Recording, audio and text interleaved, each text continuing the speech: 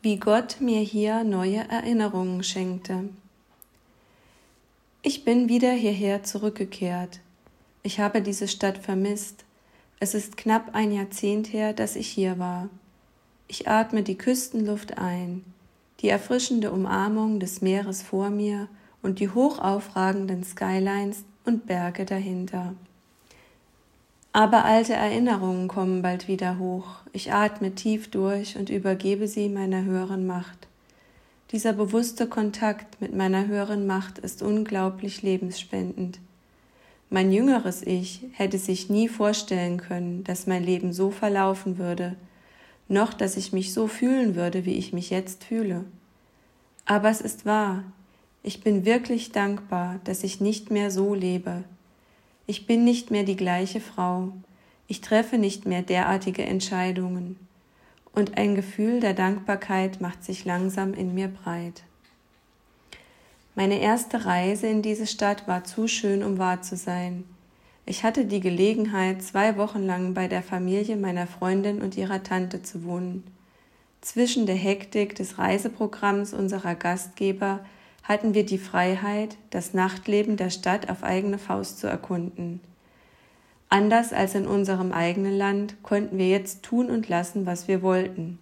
Wir gingen an Orte, an die wir nie hätten gehen können und taten Dinge, die wir nie hätten tun können.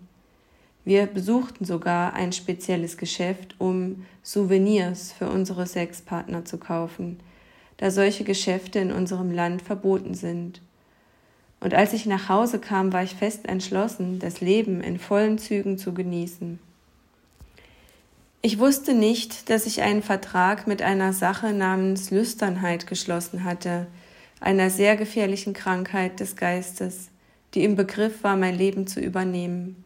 Sie drang so tief in mein Herz ein, dass ich von der Lüsternheit infiltriert wurde, meine Identität, mein Wesen, meine Beziehungen zu anderen, zur Welt, zur Realität, alles durchdrängt und verdorben von der Lüsternheit. Die Lüsternheit wurde zum König. Ich betete sie an, aber nach und nach wurde der Altar der Genüsse zum Altar des Opfers. Und nun begann ich, meine Sicherheit, meine Grenzen, meine Würde und meinen Willen zu opfern. Immer wieder wurde ich auf diesem Altar zertrümmert und zerbrochen, opferte alles der Lüsternheit, bis ich, so niedergeschlagen, dass ich kaum noch stehen konnte, mich einer Macht hingab, die viel größer war als die Lüsternheit, und ich wieder geistig gesund wurde.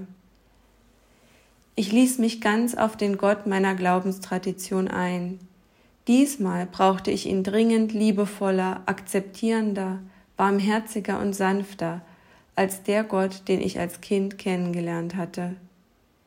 Ich bettelte, ich flehte, ich weinte und gab mich ihm hin, wieder und wieder, und bei jedem neuen Schritt der Kapitulation zeigte er mir, dass er wirklich tun kann, was ich nicht kann. In der Tat war er die ganze Zeit über viel großzügiger und barmherziger zu mir, als ich mir je vorstellen konnte. Behutsam führte er mich immer weiter von den Quellen der Lüsternheit weg. Meine Reise begann mit regelmäßigem Gebet. Dann kam das Fasten. Im Laufe der Zeit kleidete ich mich bescheidener und änderte meine Art des Umgangs mit Männern, mein Aussehen, meine Worte, meine Berührungen.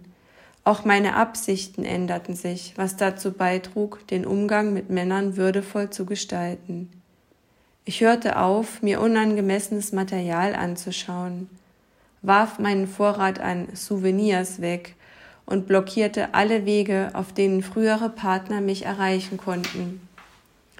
Auf dem Weg dorthin nahm ich die Trockenheitsdefinition von AS auf. Sie folgte so natürlich auf die fortschreitende Beseitigung der Lüsternheit. Wie durch ein Wunder war ich zum ersten Mal mehr als einen Monat lang trocken. Gott tat wirklich für mich, was ich nicht für mich selbst tun konnte. Ich hatte eine neue Lebensperspektive. Schon bald wurde ich zu einem Dienst bei einer örtlichen gemeinnützigen Organisation berufen. Der Dienst bei dieser gemeinnützigen Organisation führte in den nächsten Monaten dazu, dass ich sie als Sprecherin auf einer internationalen Konferenz vertreten durfte. Als ich erfuhr, wo die Konferenz stattfinden würde, musste ich lachen. Gott hat definitiv einen Sinn für Humor. Es war schön, einen kleinen Insiderwitz mit ihm zu haben. Und so ist meine Rückkehr in diese Stadt eine ganz andere Erfahrung.